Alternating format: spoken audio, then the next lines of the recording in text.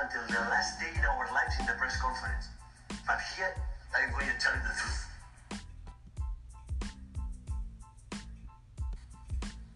So he's not the biggest, the fastest, or the smartest. So how does a lion become the king of the jungle? His mentality.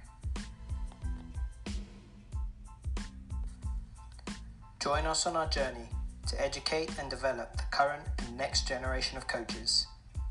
Our staff strives to achieve our mission to give the game back to the players, one coach at a time. Visit www.coachedsoccer.com for all your coach education needs.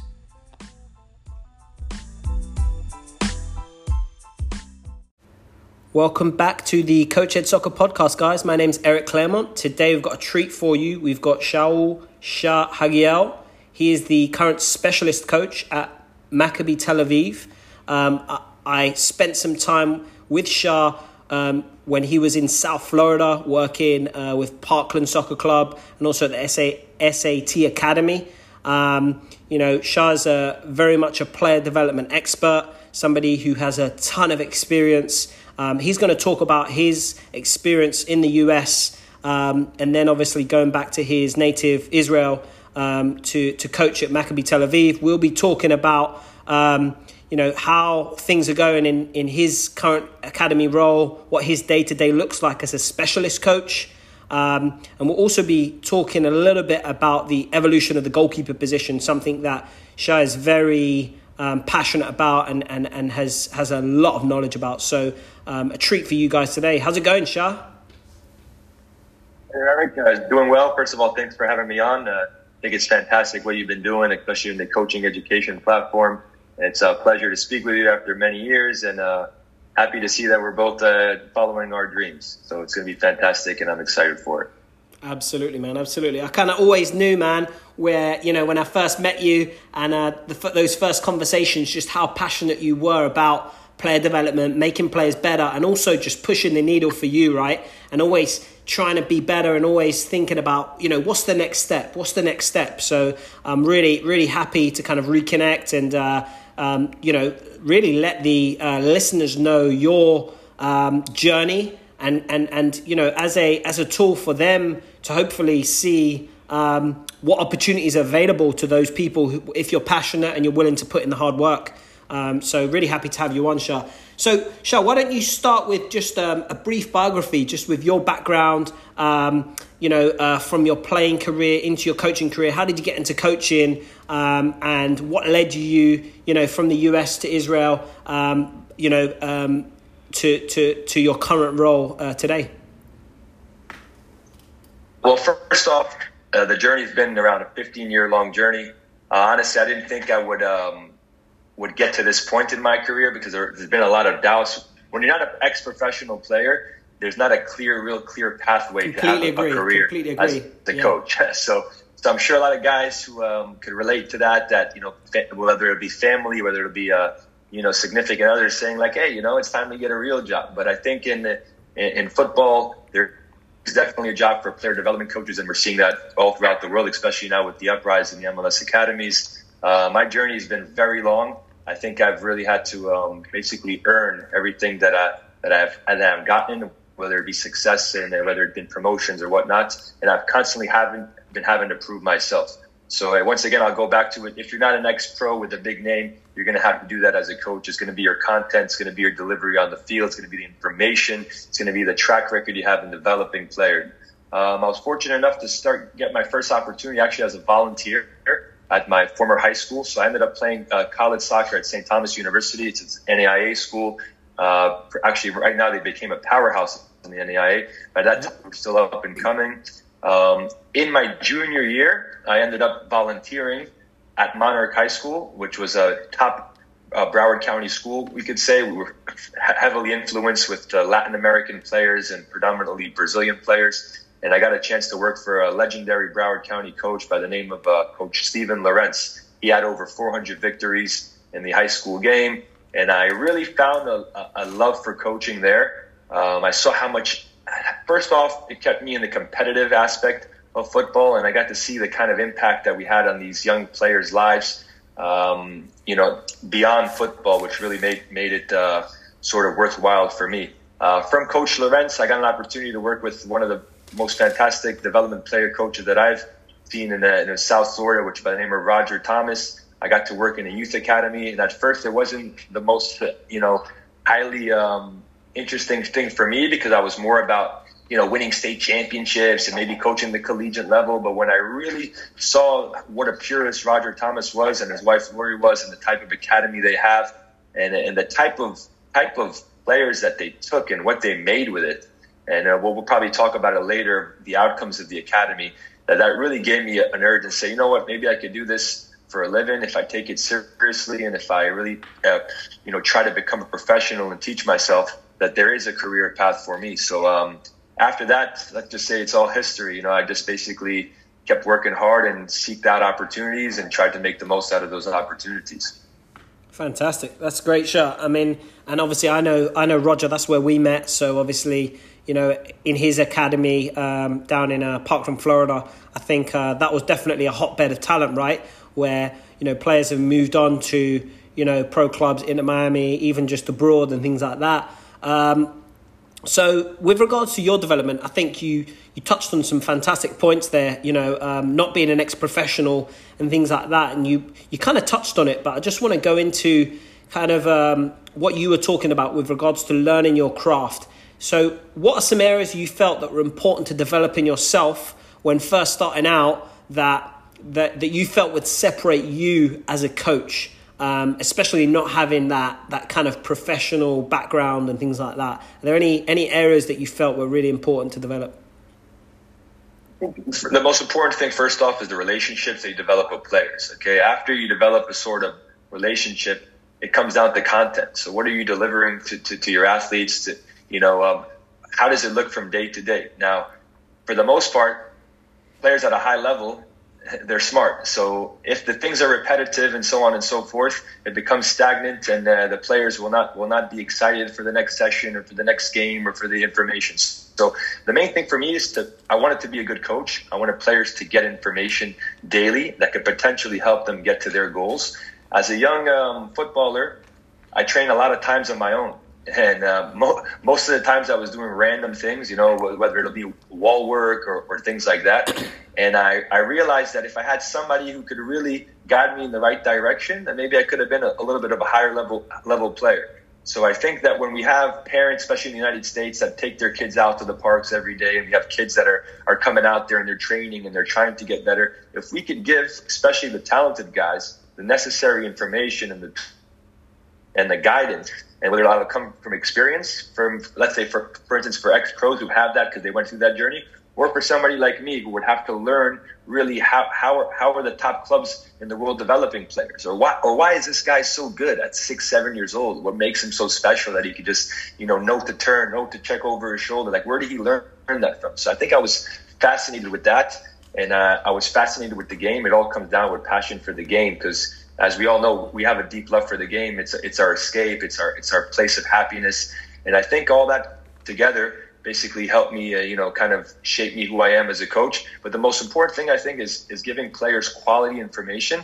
And at the end, there is no shortcuts and there is no compromising. So if you want to be good, you got to put the work in, especially as a coach, because you see it probably all the time. Top level players become coaches and they fail real quick because they realize that, hey, there's a gap here. There's something missing here. So not only is it man management, not only is it can I train players, not only can I motivate players. And in this day and age, you also have to be a psychologist. So I think all these things together create the optimal coach. And in order to be a top level coach, you have to constantly try to learn and evolve and take your step to the next level. And especially if you want to work with higher level players, Fantastic. So that's great. I think, bringing that, to the forefront with regards to the starting point, right? Do you have a passion in developing people and developing players to become better? But then obviously, those multiple different hats that you're going to have to wear, that multidisciplinary approach, sports psychology, technical ability, can you break down film? All of these aspects are going to kind of put you on a pathway to help the player more and more, and that's going to give you more opportunities. And as you said, which I'm a big believer in, are you a lifelong learner, right? Do you feel as if, do you have that growth mindset to continue developing and feel that you can always get better?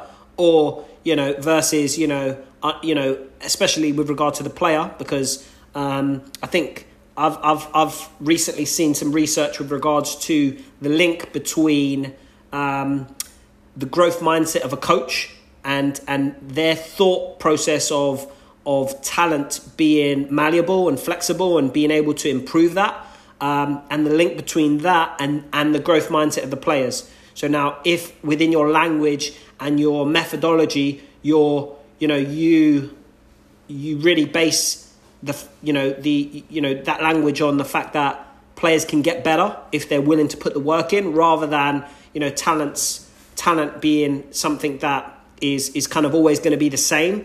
I think that has a very direct correlation between the growth mindset of the player. So I think some fantastic points there, Shah. So talk to us about going from obviously coaching in the Broward County area. What were the steps with regards to making the step to go to Israel, obviously, and coaching out there. So tell us about that process of really making the decision first of all, and then the opportunities that were kind of given to you. Yeah. So my career in the States, I did start at Monarch High School, and I ended up going to the soccer academy and training, which we had a tremendous amount of success. From then on, I ended up coaching at Nova Southeastern University, a women's program, for approximately three and a half years, and ended up going to Troy Women's Soccer, Troy University Division I program in Alabama, which we had recent success. After finishing my master's at Troy, I had kind of a dilemma, more of a family. My father was kind of not in the best of health, and he was in Israel, and I decided at that time that it would be better for me in my career to kind of take a sabbatical from coaching, as you would say. I ended up coming to Israel for approximately 1 year. I actually worked in a high-tech company, so I worked on the computer all day, and I didn't know for sure if I was going to stay in the country or not. I ended up realizing after that year that obviously I want to get back into football. And I think it's important also as coaches, because at that time I was probably already 9 years into coaching, and I was coaching club, I was coaching high school, I was coaching college, I was doing private lessons. I was maybe spending 10 to 12 hours a day on the field, believe it or not. Okay, if you want to add it from the morning hours of 7 a.m. going to school and coming back around 8, 9 o'clock, finishing the academy days. Wow. So that 1 year really helped me out in terms of learning how to balance myself. It also gave me the reassurance that what I do want to do is coaching. What I do want to do is coaching the rest of my life. And I ended up having an opportunity to interview at Maccabi Tel Aviv. She just picked up the phone and I spoke to them. I incorporated. I wanted to speak to the director, which at the time was Patrick Van Leeuwen. They ended up giving me an interview with one of the directors at the academy. It wasn't Patrick at the time. And they told me, listen, we don't really have a spot for you right now, but if you want to come on as a volunteer, we'll give you a 6-month an opportunity to kind of prove yourself, because we don't really know what you're about. I mean, we see your stuff online, and that's all really nice. But look, this is Maccabi Tel Aviv. This is a top team in Israel in terms of developing players, and you're going to have to prove yourself. So I spent 6 months literally working from 1 p.m. to 8 p.m. with no salary, okay? And after that, I was fortunate enough to get 2 salaries or 2 contracts in the summer. One was as a coach, as a specialist coach, and I also got an opportunity to work with the B team as a director of operations. So I thought the director of operation role would help me out a lot more in terms of the administration role and things like. So I came into Maccabi Tel Aviv. I mean, it was absolutely fantastic. It was just the facilities are not what you will see in an MLS academy. I'll tell you that much. There's so much magic in that facility. I mean, we've had a tournament in the summer where we had teams like Crystal Palace come aboard, XS Elior from Holland, some top teams from Israel as well. And you just saw the type of level these players were at and the type of future pros that you would see. That I was very, very happy and lucky. And honestly, from then on, I haven't looked back. You know, I took my education to another level. I think in the U.S. we're really, really fortunate with the United Soccer Coaches Convention that you guys have there every year. I really wish that I could actually do that. I kind of missed that in terms of networking and in terms of learning. So in Israel, I have to be really creative of how I want to get better. And I spend countless hours, studying coaches, whether it's online, legendary guys like Dick Bate, watching their sessions over and over and over again, reading countless books, trying to take my game to the next level, because I realize that, hey, I'm working with top level players here. So my information needs to be good. I need to be credible. I need to be effective, and I need to be able to execute on the field when I get out there. And the game is always changing, as you know, Eric. So once you stop learning, you stop progressing, you're going downhill. I always say it's like a bike. If you're uphill and you're pedaling, you're going to be fine. You might be pedaling slow, but you're going up. Once you stop, you're going downhill. So that was really for me to keep pushing that envelope and not be satisfied. Absolutely. No, and I think, again, some gold mine stuff there. Again, the touch on the passion, right, that you're speaking about. You're working 10 to 12 hours a day.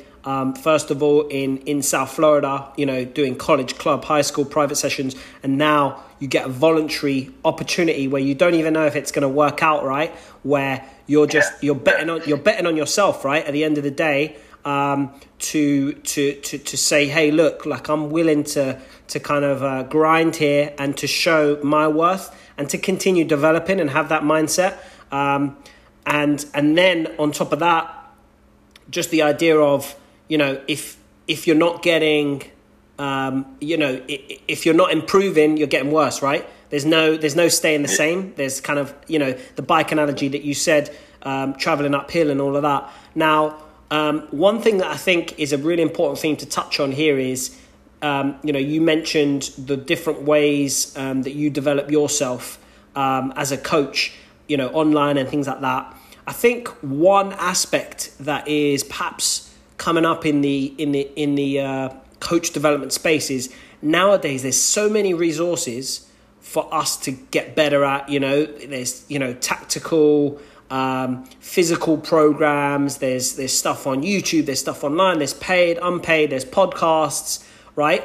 How do you filter the stuff that you feel is going to be important for you so that you can kind of make the right decision as to what you need as a coach?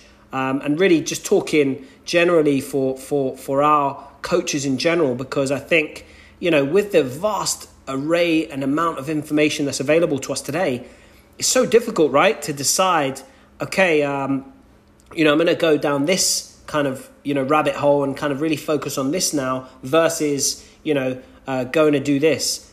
Can you talk to us a little bit about that, Shah? Absolutely. I think what's most important, especially for young guys who are coming up and want to make this a profession, and as we see as time progresses, becoming an academy coach and developmental expert, there is a career for that. You have to make sure, I think, the number one thing is to have a mentor. Okay, you need to have somebody that you could go ahead and pick up the phone to and ask questions. For me at the time in South Florida, it was Roger Thomas. It was Stephen Lorenz. Those guys are the ones who helped me out with certain things. And also, when you see it done the right way, you have a feeling that this is the way it should be. In a training session, there always needs to be two things, and that's intensity and quality. Okay, intensity and quality. If you're missing one of those things, then you're not on the right path. Okay, so you need to figure out, how can I get my session to be intense and how can I get it to be quality? And quality usually depends on the content that you're providing to those players.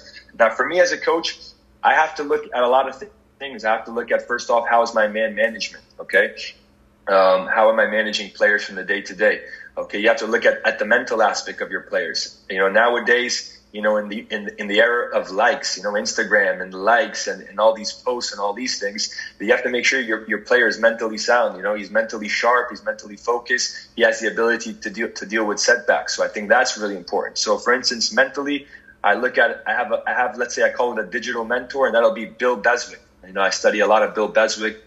I watch his work. And I know now he has Parkinson's, but he's a fantastic motivator, and his content, it might be it's not limited online, but as we head on more years, it might be limited. So I'm trying to take as much as I can from him. In terms of on the field sessions, tactically, I'll look at a guy like Dick Bate, because I see the kind of enthusiasm he has and the type of attention to detail he has. I like the fact that he relates. When he talks to a player, he says, "Hey, I want you to be like Maldini today as a center back. I want you to position yourself here and with your body here. So the relation to the players, it's intriguing, it's fascinating. You know, when it comes down to goalkeepers, I'll look at Frans Hoek, which is an expert for Holland. He was actually in the World Cup right now with Louis van Gaal, and he had a surprise. He brought a second division goalkeeper. He ended up being a second division goalkeeper, not playing in the first division. He made him the number one for the Dutch. So I learned a lot from him in terms of the goalkeeping things. You know, in terms of the physical aspect, I'll look at an expert like Raymond Verheyen, which is a Dutch expert football expert, which is he's an expert in periodization of football. Okay. And then obviously you have to look at other coaches in other fields, whether it's Phil Jackson from basketball and how he dealt with Kobe Bryant and Michael Jordan and those guys, or whether it'll be other guys, management guys. It could even be guys who are Fortune 500 companies. So I think you really have to look at yourself and evaluate yourself. And the main thing is, besides the mentor, is to have self-reflection. So what I do a lot now is I have a GoPro. I actually have it right here with me. I'm showing it to you. Obviously, the listeners can't see it. I take the GoPro for me to almost every session, and I'll pass it along to some of my other coaching colleagues, whether it'll be in the States or whether it'll be in Israel or with the Federation and Israel Football Federation. And I'll say, hey, man, maybe you could take a look at my session. Tell me where I could improve. Tell me what I can do better. You know, I think the main thing is we need to look at ourselves like top level athletes, like, you know, like the Kobe Bryants or the Michael Jordans, always finding ways to be hungry, to be better, to improve. Because if you're not doing that, there's probably somebody else who is doing that. And if you want to be the best and you want to be top, you have to always find those levels. So I don't necessarily have a curriculum. I think I just look at it kind of like the players, the physical, mental, technical, tactical, social. And then overall, I also add the man management part in that, you know. And it's a journey and it's a process. And I'm sure I do a lot of things not the right way. But as long as you're trying to learn, and like you said, you have that growth mindset, then you're in the right direction, you know, in your development. That's fantastic. And again, just to bring that all together, I think one of the key parts that you mentioned, obviously having a mentor. So also having a digital mentor, if that's possible, but also a face-to-face mentor. Having your own ideas, right, with regards to what are the non-negotiables for you. You mentioned intensity and quality. So that's going to range with regards to different things, different values for different people based on obviously what is most important to them, right? So really, you know, you've developed your own framework based on what is important to you and what you've seen through your experiences, right? So I think, you know, where there's so many different ideas, as you mentioned, really seeing, you know, having a bit of a tunnel vision to kind of at a certain point understand what your methodology or what your focus is going to be and where you can kind of really be you, right? Because, you know, that's the best thing, you know, that we can do, right? You know, other than, you know, you know, you can try to, you know, I'll say steal, but, you know, take ideas from here and there, but you really need to make it yours, right? So that it's authentic to the players. That's one thing that we all know, that players understand and realize when you're being authentic or you're not being authentic. So as you said, making it yours, and then that gives you an opportunity to now get through to the players. And then, as you said, really love the idea about the GoPro with regards to recording yourself. I do it with a Veo and a little earpiece here, and obviously try to do the same thing. One is self-evaluation, but also peer evaluation, right? Can you get a coach to come and you know, come and watch your session, come and watch this recording? You know, people, you know, for different ideas and different you know, thoughts, so that it stays fresh, right? Because at the end of the day, if we're in a silo and we keep thinking, you know, there's one way, and, you know, you don't have different, you know, kind of different types of feedback about your methods, then you're never gonna grow. So I think there's some fantastic different aspects there that you spoke about. So talk to us about, you know, Maccabi Tel Aviv and going from a voluntary position to now your specialist coaching position. What was that process? How do you feel you were able to kind of, because obviously you've got that the role there now. You know, what were some things that you kind of tried to stand out with over there, and then, you know, how did your role develop between now and then? Yeah, so in the United States, I had several roles. I was a head coach. I was an assistant coach. I was considered a goalkeeping expert as well. When I came to Maccabi Tel Aviv, the main thing I wanted to do was I wanted to be branched out, which means I didn't want to be just necessarily with one team. So if you're a head coach or an assistant coach, you're with one team, that's your responsibility.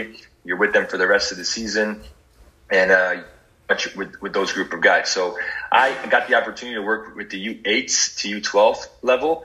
That was my first, actually 2 years in Maccabi Tel Aviv. I ended up being, a goalkeeping coach, but I got to actually help out a lot of the coaches in how to incorporate the goalkeeper into the team sessions. And earlier in my career, a lot of my goalkeeping work was a lot of technical work, okay, with a little bit of tactics. But throughout the years, I've really learned how to actually put the goalkeeper in that tactical context, but also with the team. Okay, so how do we incorporate the goalkeeper in possession to create a numerical over? Or how does the goalkeeper defend the space, behind the back line? How does the goalkeeper defend the area? So those little nuances made me a better coach. It also gave me a little bit more credibility with the head coaches I was working for. And it wasn't that easy because at first, I'm a new guy coming in there. I'm coming to the coach and telling him, hey, man, you're playing a 4v4 here and the goalkeeper is over there doing his own thing. Maybe we can incorporate him into the 4v4 in an isolated an isolated free zone and have him maybe limited to 2 touches and get him getting some decisions in there. So once I started gaining their trust, I kind of got a little bit more responsibility. And at the end, the work speaks for itself. When you show up every day early and you leave late, whether it'll be the first one in, last one out, and that's the kind of mentality I have. I think that you go ahead and you prove to your counterparts that you're there for business. And then when they see the results on the field, they're also more intrigued. They will trust you more, and they will go ahead and come for you for advice and things like that. After my 2 years there, it was a decision from the directors to put me with some older players as well. And I ended up working with the B team from Maccabi Tel Aviv. So it was actually pretty interesting. We had the first U23 team in Israel, and we played in the second division. So everybody said we would be going down the league. We ended up playing some of the most fantastic football in the second division. We finished 5th place, but that wasn't the goal. The goal was actually to promote as many players to the first division as possible. And my first year, we actually developed 12 players from the B team to the Premier League of Israel. Second year, it was 10. And then the project kind of unfolded in the third year due to some politics, let's say that way. And but we were very highly successful. So I learned tons of things on their player pathway as well there. So once I got the opportunity to work with the older age groups, which was 15 to 19, and now you're going into more of the competition phase. Okay, so we're going from the foundation phase of building players to more of the competitive phase or pre-professional phase, as you guys might call it in England or in the US. Yep. And then it becomes really a different type of ball game. It becomes more about tactics. It becomes about refining techniques. It becomes about trying to win matches and so on and so forth. And then I wanted to kind of give more to the club and kind of take myself to the next level. So the past 2 years, I've been studying set pieces, and I've been, not that I am a set piece coach, but I've considered myself now a set piece specialist. So I help a lot of the teams out in defensively and attacking wise, whether it's free kicks or corner kicks or even dead ball situations. So I think that's a positive for young goalkeeper coaches. I don't think the right approach is just to coach the goalkeeper and kind of sit there and I hope the goalkeeper plays well. You got to learn how to integrate him within the team. And the more you know about the players' roles within the team, the better you can integrate your goalkeeper. And the more you can help your staff with set pieces, the more you could be a positive contribution to the staff and to the players and to your academy, Fantastic. So again, like loads of different seeds there that you've planted. So I'm going to start with one of them, just incorporating the goalkeepers into your session. So, for, young and aspiring coaches, goalkeeper coaches, but also, coaches who perhaps don't have a staff, right, to be able to incorporate, the goalkeepers within their sessions and to focus specifically on the goalkeepers.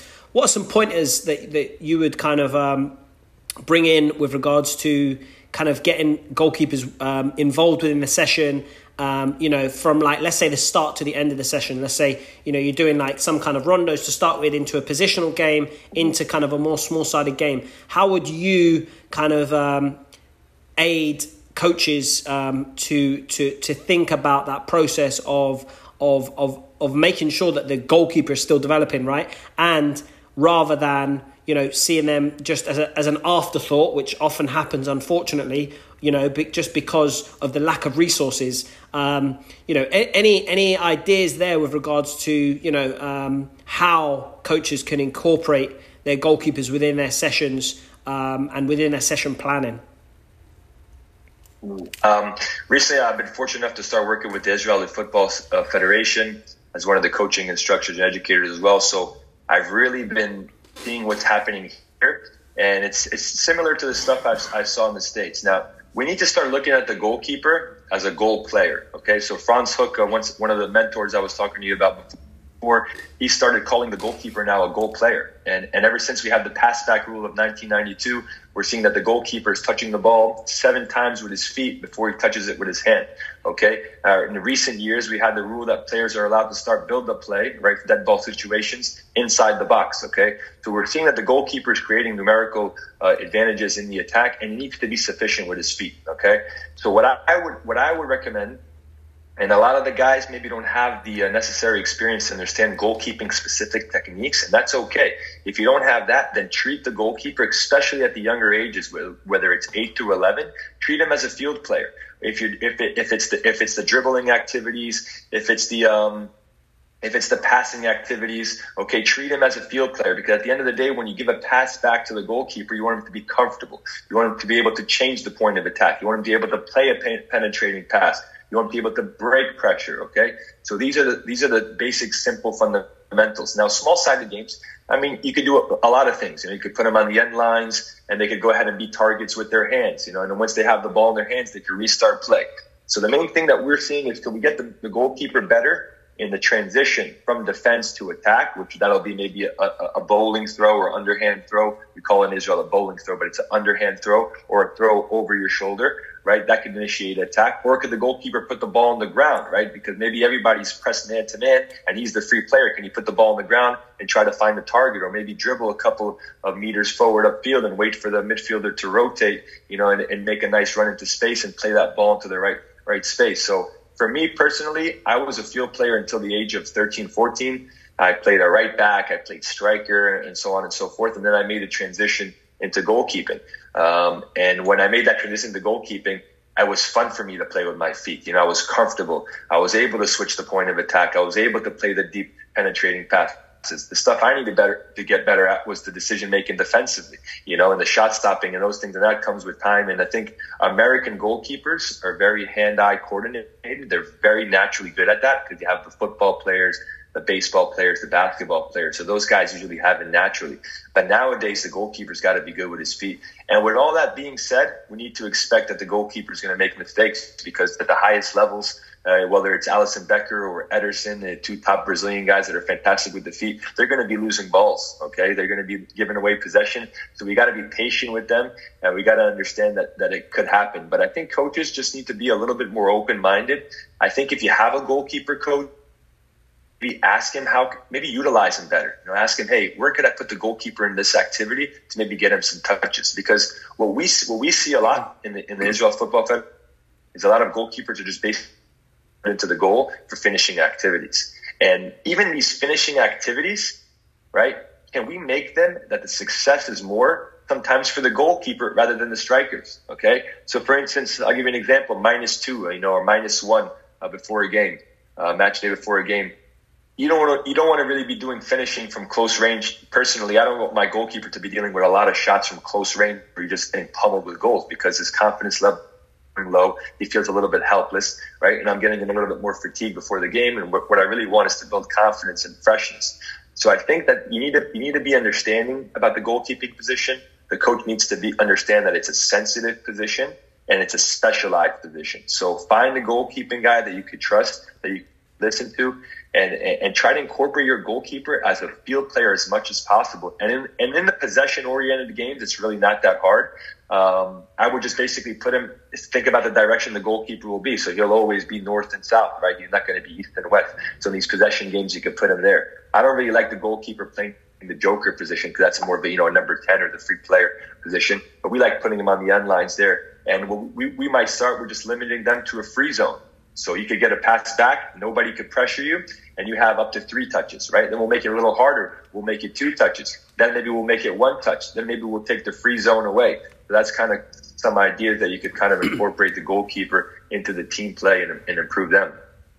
That's, again, like some great little points there. I loved how you mentioned the goal player, right? Goal player rather than goalkeeper. I think incorporating them as a player is one thing that all coaches can do. Last year, Eric. I mean, Franz Hook just started that last year. Yeah, he started talking about that big time. So, yeah, because that's I think, a big development. As you're saying, right, that's one thing that any and all coaches can do, right, at the youth level, is incorporating them within the technical aspects of, dribbling, passing, because the more comfortable they are with ball manipulation and ability to actually handle the ball, the better they're going to be with their feet, right? So as a starting point, that's what we can start. And then, as you mentioned more, I loved the thought process that you were going through with regards to that sensitive and specialized, especially with regards to, the match day -2, right? With regards to, from a psychological standpoint, what are you doing to the goalkeeper across the space of a week, right?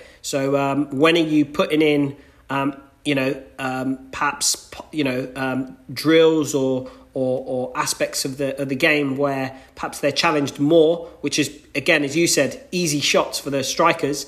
What is that doing to the goalkeeper's morale, right? And when do you want the goalkeeper's morale to peak?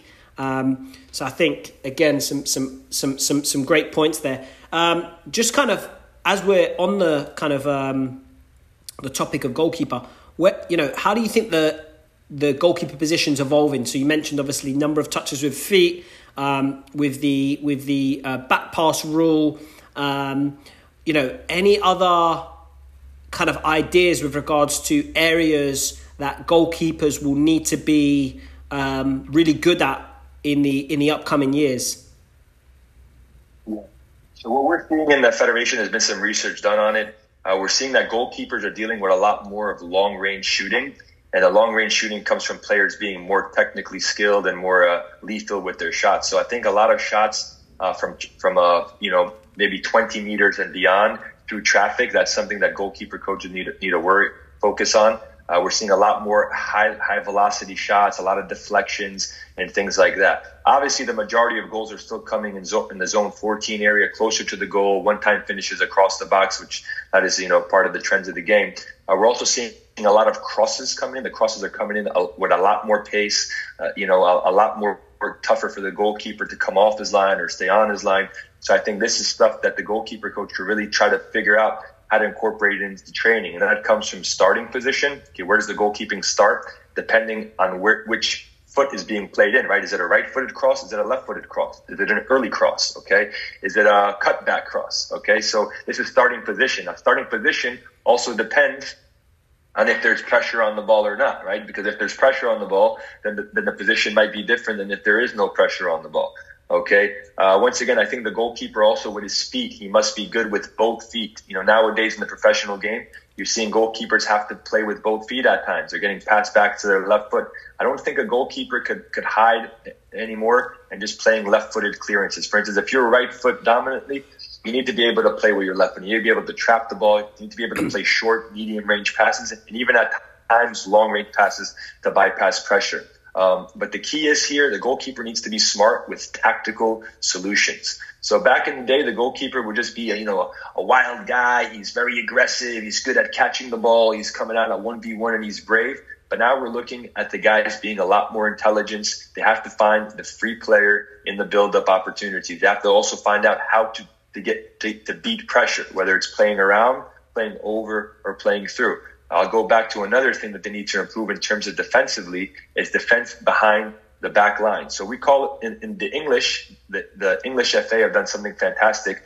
They've basically divided it into defending the goal, defending the area, defending the space. So defending the goal would be shot stopping 1v1. Defending the area will be crosses. Defending the space will be the space behind the back line. So now we're seeing a lot of teams wanting to press more, right? So they're pressing more up the pitch, which means what? Which means the back line is higher, which means the goalkeeper has more space to defend, which means the goalkeeper needs to be in not only a good starting position, he needs to recognize, is there pressure on or off the ball? Because if there's pressure on the ball, then maybe I could position myself a little bit deeper and maybe steal a little bit more ground. If there's no pressure on the ball, then I need to be smart at where's the threat, where's the strikers, how many strikers is the opposition playing by.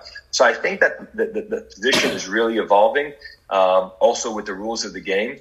But at the same time, we're seeing the goalkeeper being a lot more responsible defensively and attacking wise, and it all communication. If you can organize your team to be compact and to recognize that, hey, a long ball's coming, guys, let's drop off, okay? Or, hey, we got this player making a deep run, he's very aggressively, let's hold our line and keep him offside. Obviously, he needs to match the team tactics.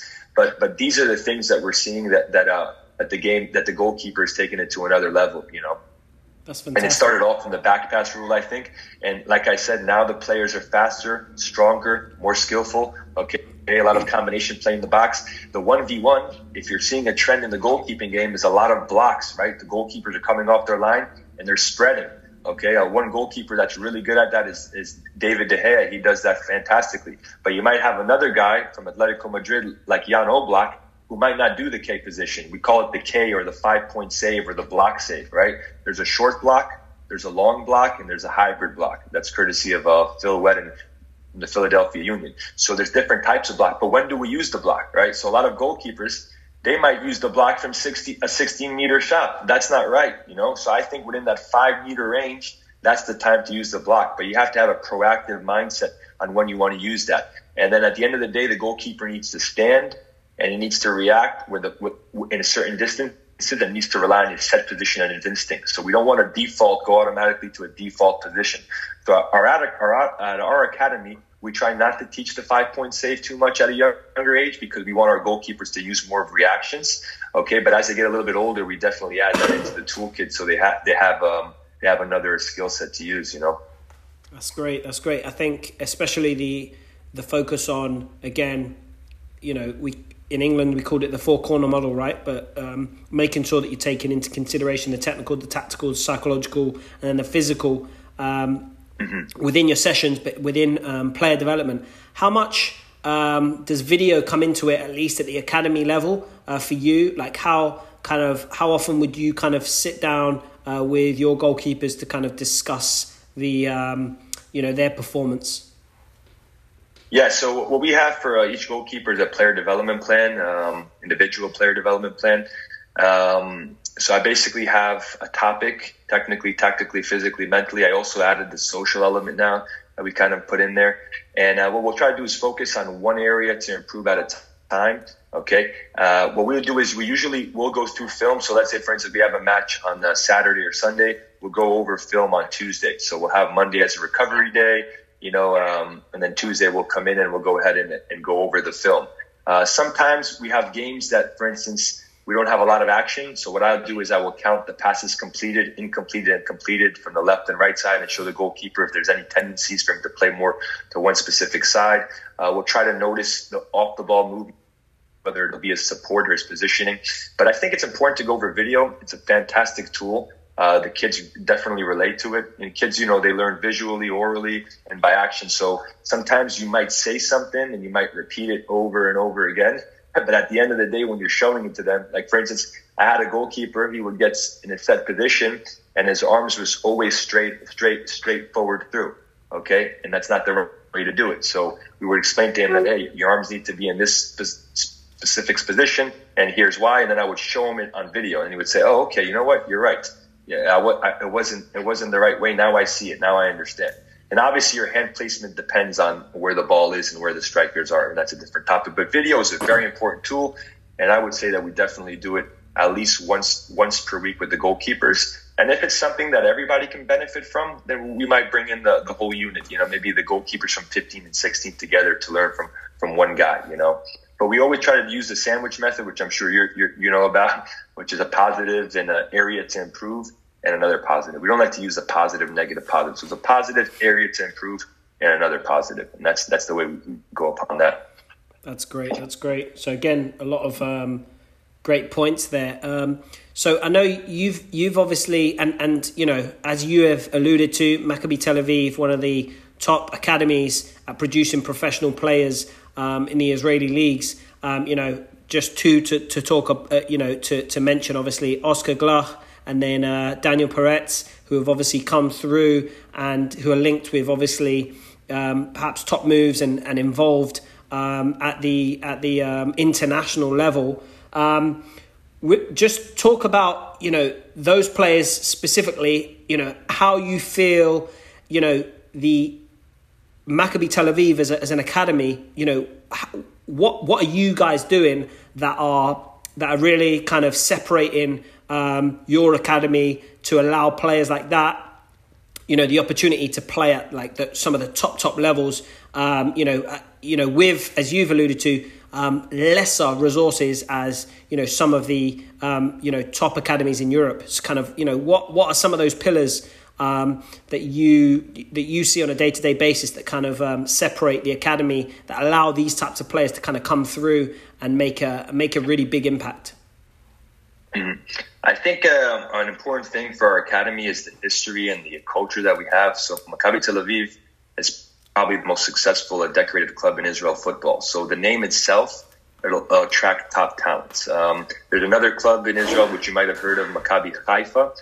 This year they actually beat Juventus in a Champions League group stage match. They also played against Paris Saint-Germain as well as Benfica. So they're also a pretty decent club. But Maccabi Tel Aviv is leaps and bounds from what I've seen. In terms of developing players, they're just on a different level. And I think it starts with scouting. So Maccabi Tel Aviv have commercial schools. They have 3 commercial schools, which is close to around 600 to 700 kids.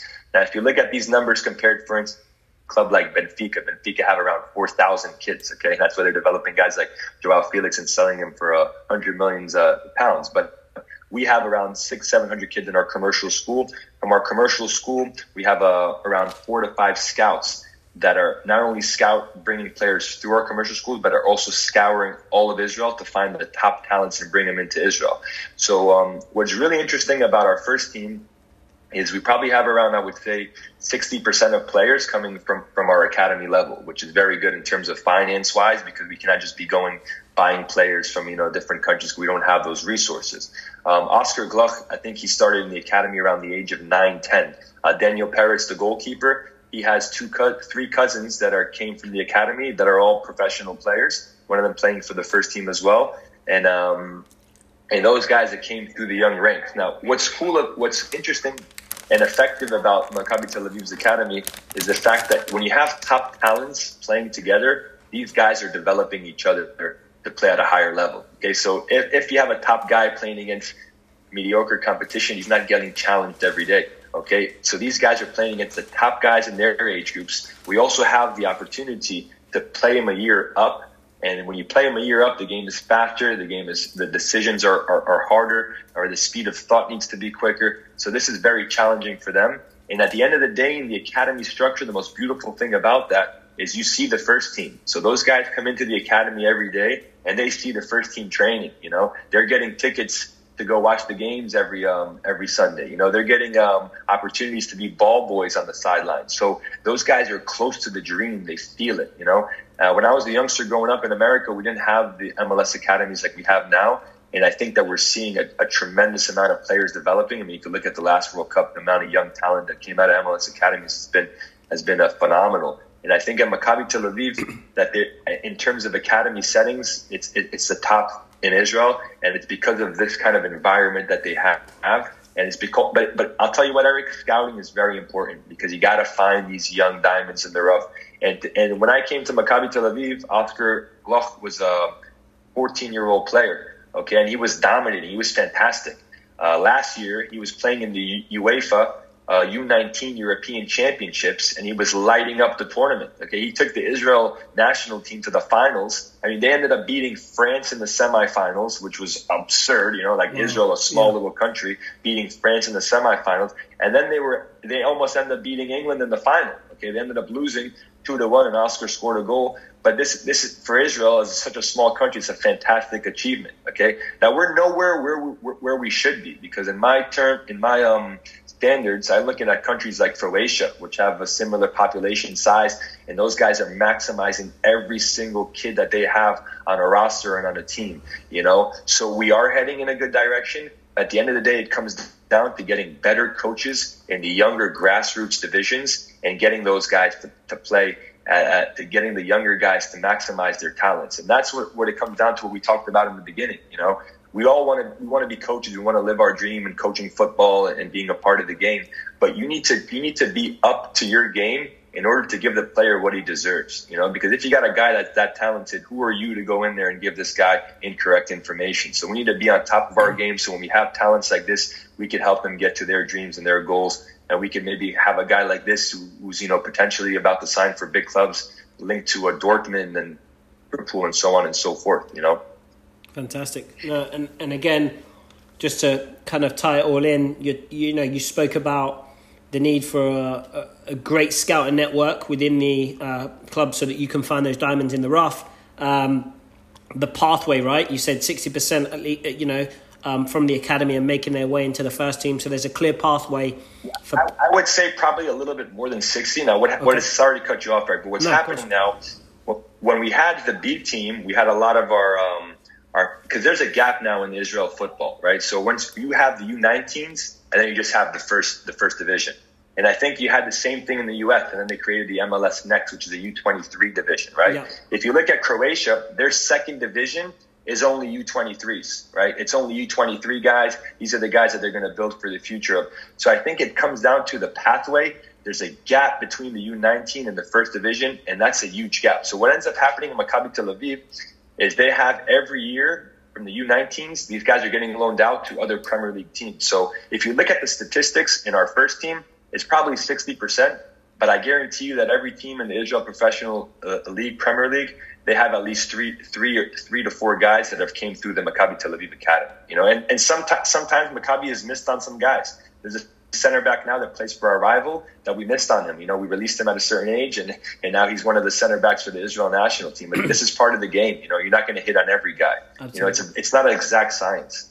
Of course, no, exactly. And I think, as you mentioned, having that pathway though, and then the connection between academy to the first team, right? So I think really for a young player to be able to see it every single day, you know, and kind of see their goal kind of across the field, and, you know, the first team players kind of within the same environment, I think that's a massive positive, right? To kind of helping them make that step to the first team. So just bringing it back full circle with regards to your current role. So you mentioned you're a specialist coach and you deal a little bit of set pieces and focus on defensive set pieces. So talk to us about what that looks like on a day-to-day with regards to, you know, cutting film and then really working with the different groups. You know, what does that look like? Because, you know, we hear a lot about these new specialist coaches, whether they be set piece, throwing coaches, or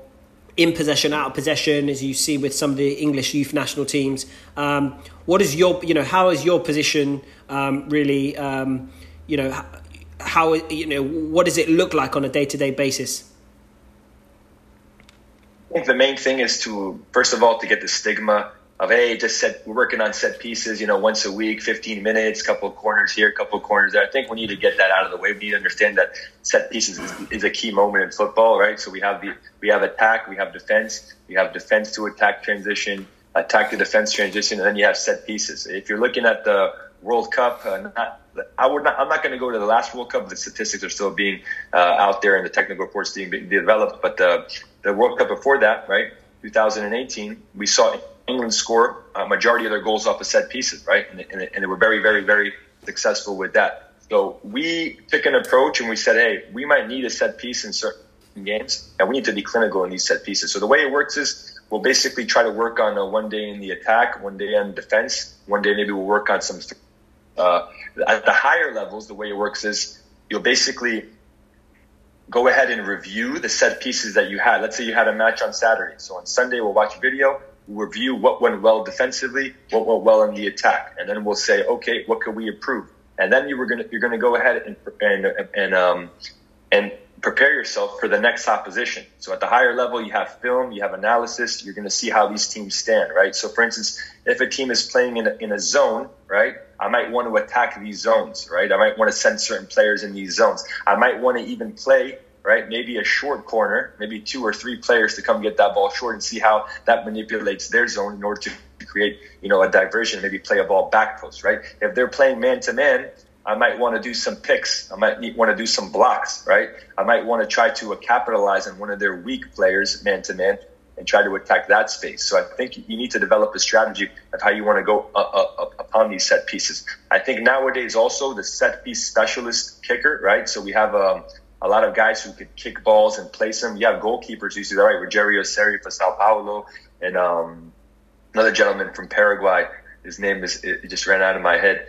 He was also fantastic at hitting free kicks at goals. So now we're seeing that a little bit being outdated. But if you have a guy who's very good at hitting those shots, you might have a sub left, right? In the end of the game, you might have one substitution. There might be a kid on the bench who could hit these free kicks perfectly. You might want to put him on the field because that might be the difference between moving on in the next round or getting those 3 points or whatnot. So I think you got to look at set pieces as more of a key moment of the game and take it seriously. I mean, there's around 60 throw-ins per game, on average, sometimes for teams. So how many of those throw-ins are you making the most out of them, right? Do you have a strategy for those throw-ins? So I know there's a coach from Denmark. He's a very popular coach, and he helps teams like Liverpool. Thomas Gronemark.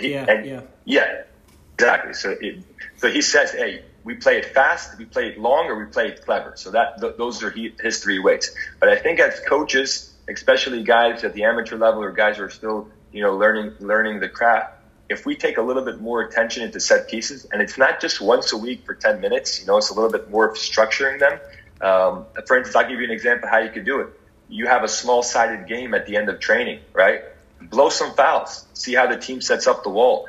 Give the guys some options. Now what we're seeing now in soccer is some teams even have playbooks. So they'll take it from the American style of play where they have a couple of plays that they could do in some signals.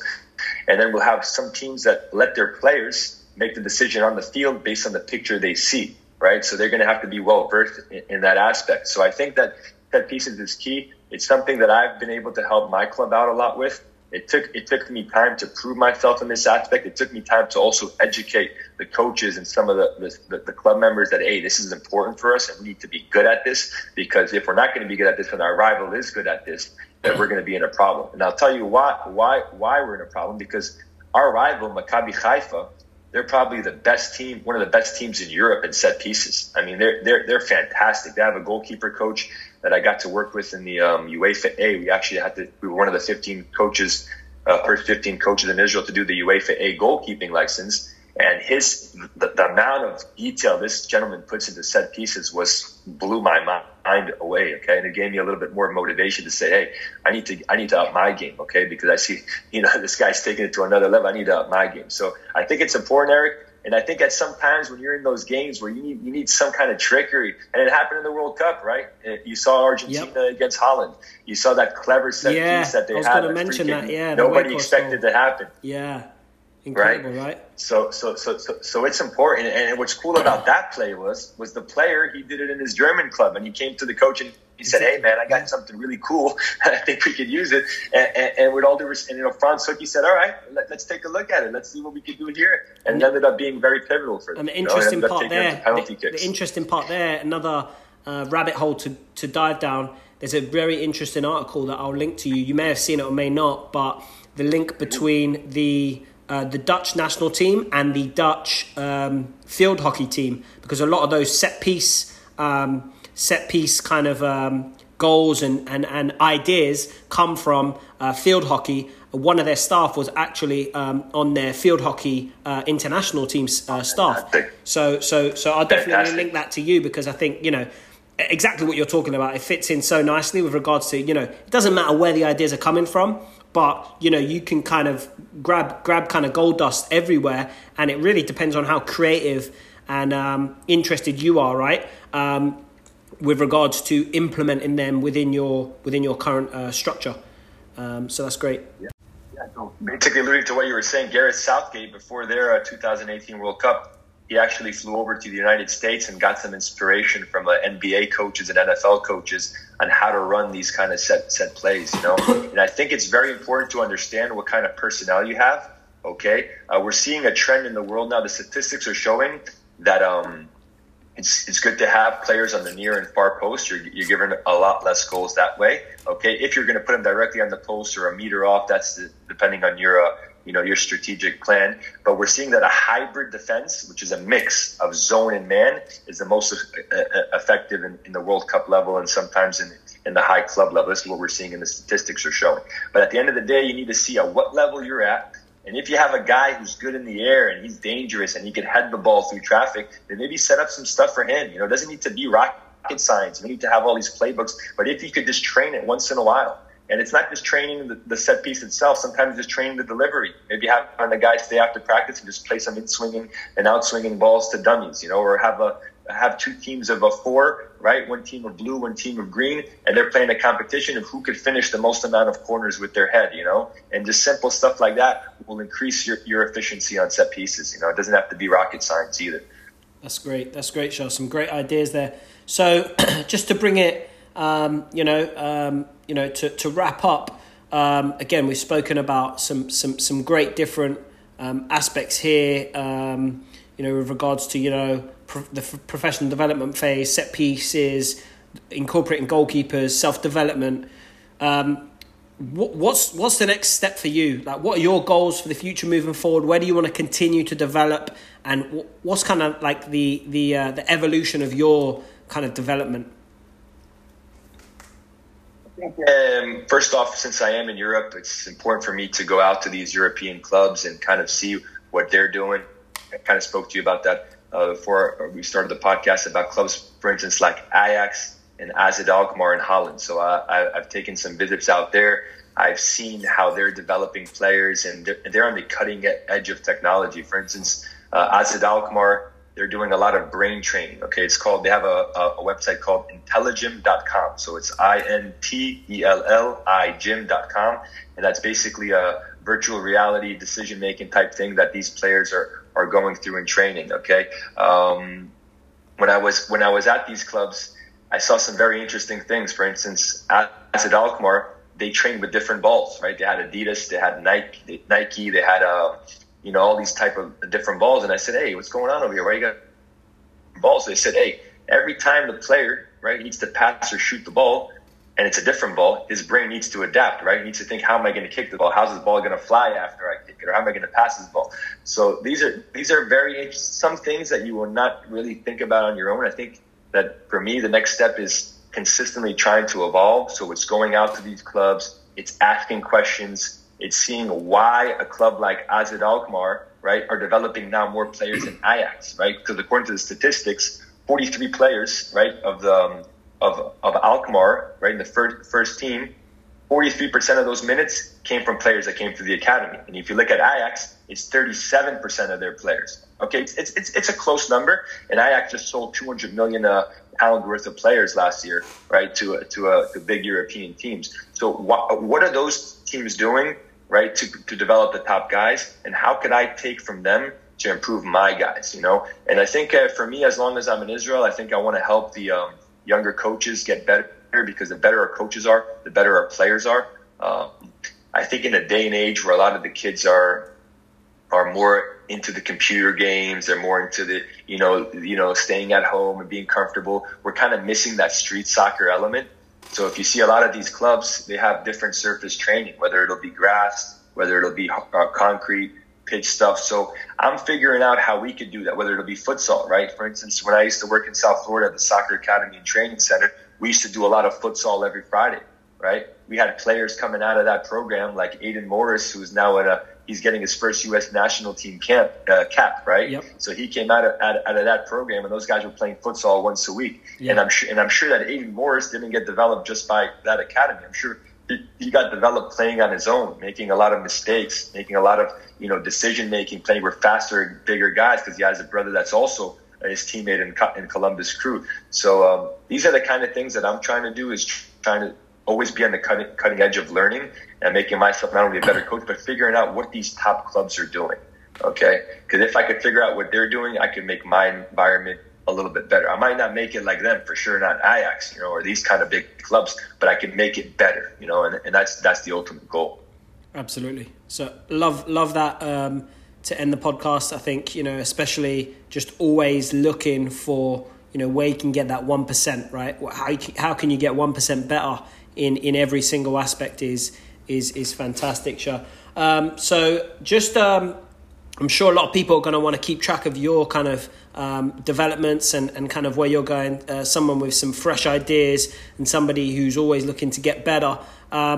Where's the best way to keep track of your progress, Shah? Do you have Twitter or LinkedIn? What's the best way? Yeah, I have LinkedIn. It's Shah Haggiel, ShaHagil on LinkedIn.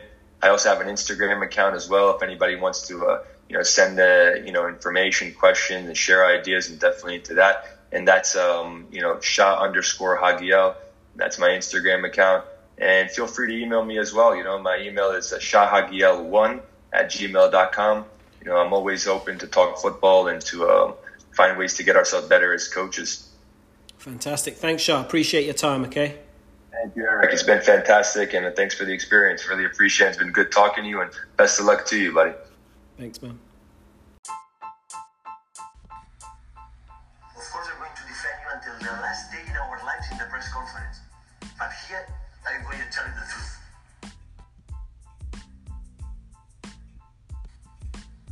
So he's not the biggest, the fastest, or the smartest. So how does a lion become the king of the jungle? His mentality. Join us on our journey to educate and develop the current and next generation of coaches. Our staff strives to achieve our mission to give the game back to the players, one coach at a time. Visit www.coachedsoccer.com for all your coach education needs.